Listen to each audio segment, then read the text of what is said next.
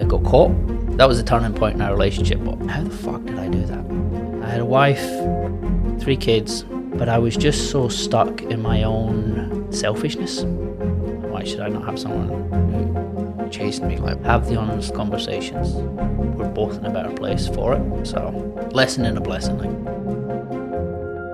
You mentioned earlier failed ex-husband. Yes. What was failed about it? Yeah, so for me it was infidelity. So I went elsewhere in our relationship, and I got caught out, and that was the turning point in our relationship, obviously. And looking back now, I think, how the fuck could I have done that? But at the time, I was so lost in my own head of doing it. Like, I didn't see any wrong in what I was doing, because there was things lacking in our relationship that I thought I deserved, that I should have had, that I wasn't getting. Physical things, communication. There was just, and that goes both ways. It wasn't just like for my ex-partner, like that. I wasn't giving her what she needed either. But at the time we didn't see it. Like, at the time we were just living life. We just had a new baby. There was definitely a loss of connection between us. It didn't just happen overnight. Like, it's happened over a long period of time. Like, we've been through a rough few fucking years between like our friends passing away and like our own mental health issues, and just a whole build-up of things. I couldn't put my finger on the point of when I fell out of love with her, but pretty much that's what it came down to. When I got caught cheating and she asked me what was going on, that was one of the first things I said. I was like, I just don't think I love you anymore. We'd been together since we were 17. Like, we lived in Scotland. We built a home together back there. We came traveling. We did all these things. Like, on the outside, we were living the best You built life. a life with this person. We built a life, like, with best friends, like, had kids, we good times, bad times. But I just wasn't happy. Thinking back now, I'm like, how the fuck did I do that? Like, I had a wife, 3 kids, like almost a newborn baby, but I was just so stuck in my own selfishness. Like, I just wanted something for me. Like, I felt that I could have these 2 lives almost. So I could be the dad, I could be the husband, but then I could be Aaron. And I could, how I thought I was ever going to do it, I have no idea. And I know there's probably a lot of men who will resonate with that. But yeah, my brain at the time, for whatever reason, I thought, yeah, that's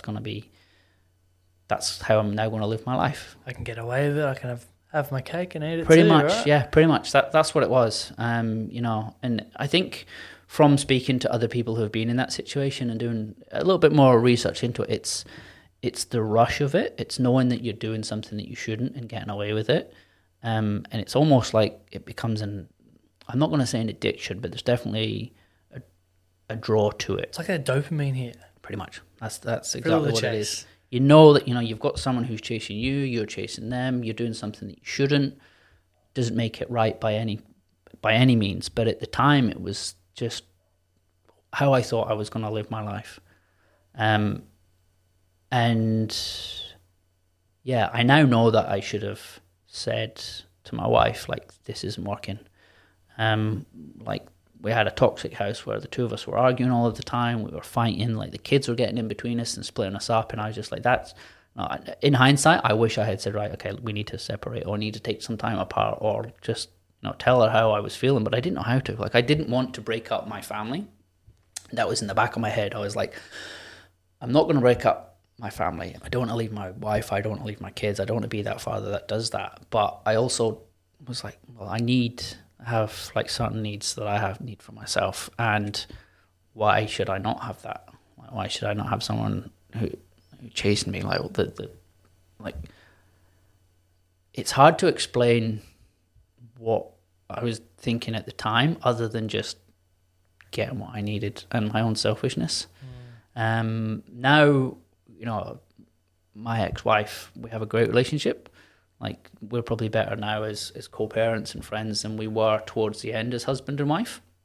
And she realizes, and thankfully, we've sat down and we've had many honest conversations about it. And I've told her how I was feeling, why I did what I did. And I know she doesn't agree with what I did, but she kind of understands where my head was at. And, she said she's forgiven me for it, and we were just moving on for the best for our girls.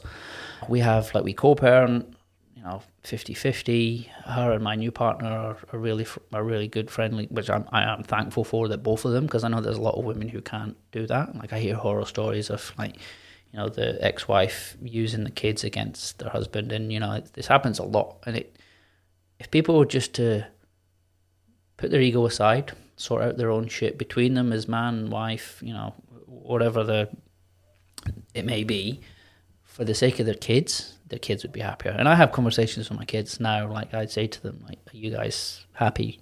And now and again they'll say, we wish you and Mummy were still together, but we understand that there's not so much shouting in the house. You guys are happier. Mummy's definitely happier, and we can see that you're happier. So, like, we had the conversations with them about it, and for me, that is probably one of the most important things, that they feel safe in both our houses. They see that we're happier, that we're getting on with, they have a great relationship with my new partner and her kids. And it was definitely a huge learning curve in life. And it's not something that I wish that I had done, but I certainly learned a lot from it. And I wouldn't say I'm thankful that it happened. I wish I was able to say to her, like, I want to separate. I wish we were able to do it without all of the deceit and the hurt that I caused. So one thing that I can say from it to anyone who's going through that or thinking about going through that, have the honest conversations. Like, that's one thing that I've learned the hard way. Have the conversations, because whether it's good or bad, it's so much easier to do without the hurt and the lies and the pain that comes with that. And my new partner knows all about what I did, and we've had the conversation of, like, now honesty, or upfront honesty, is the way to go with everything.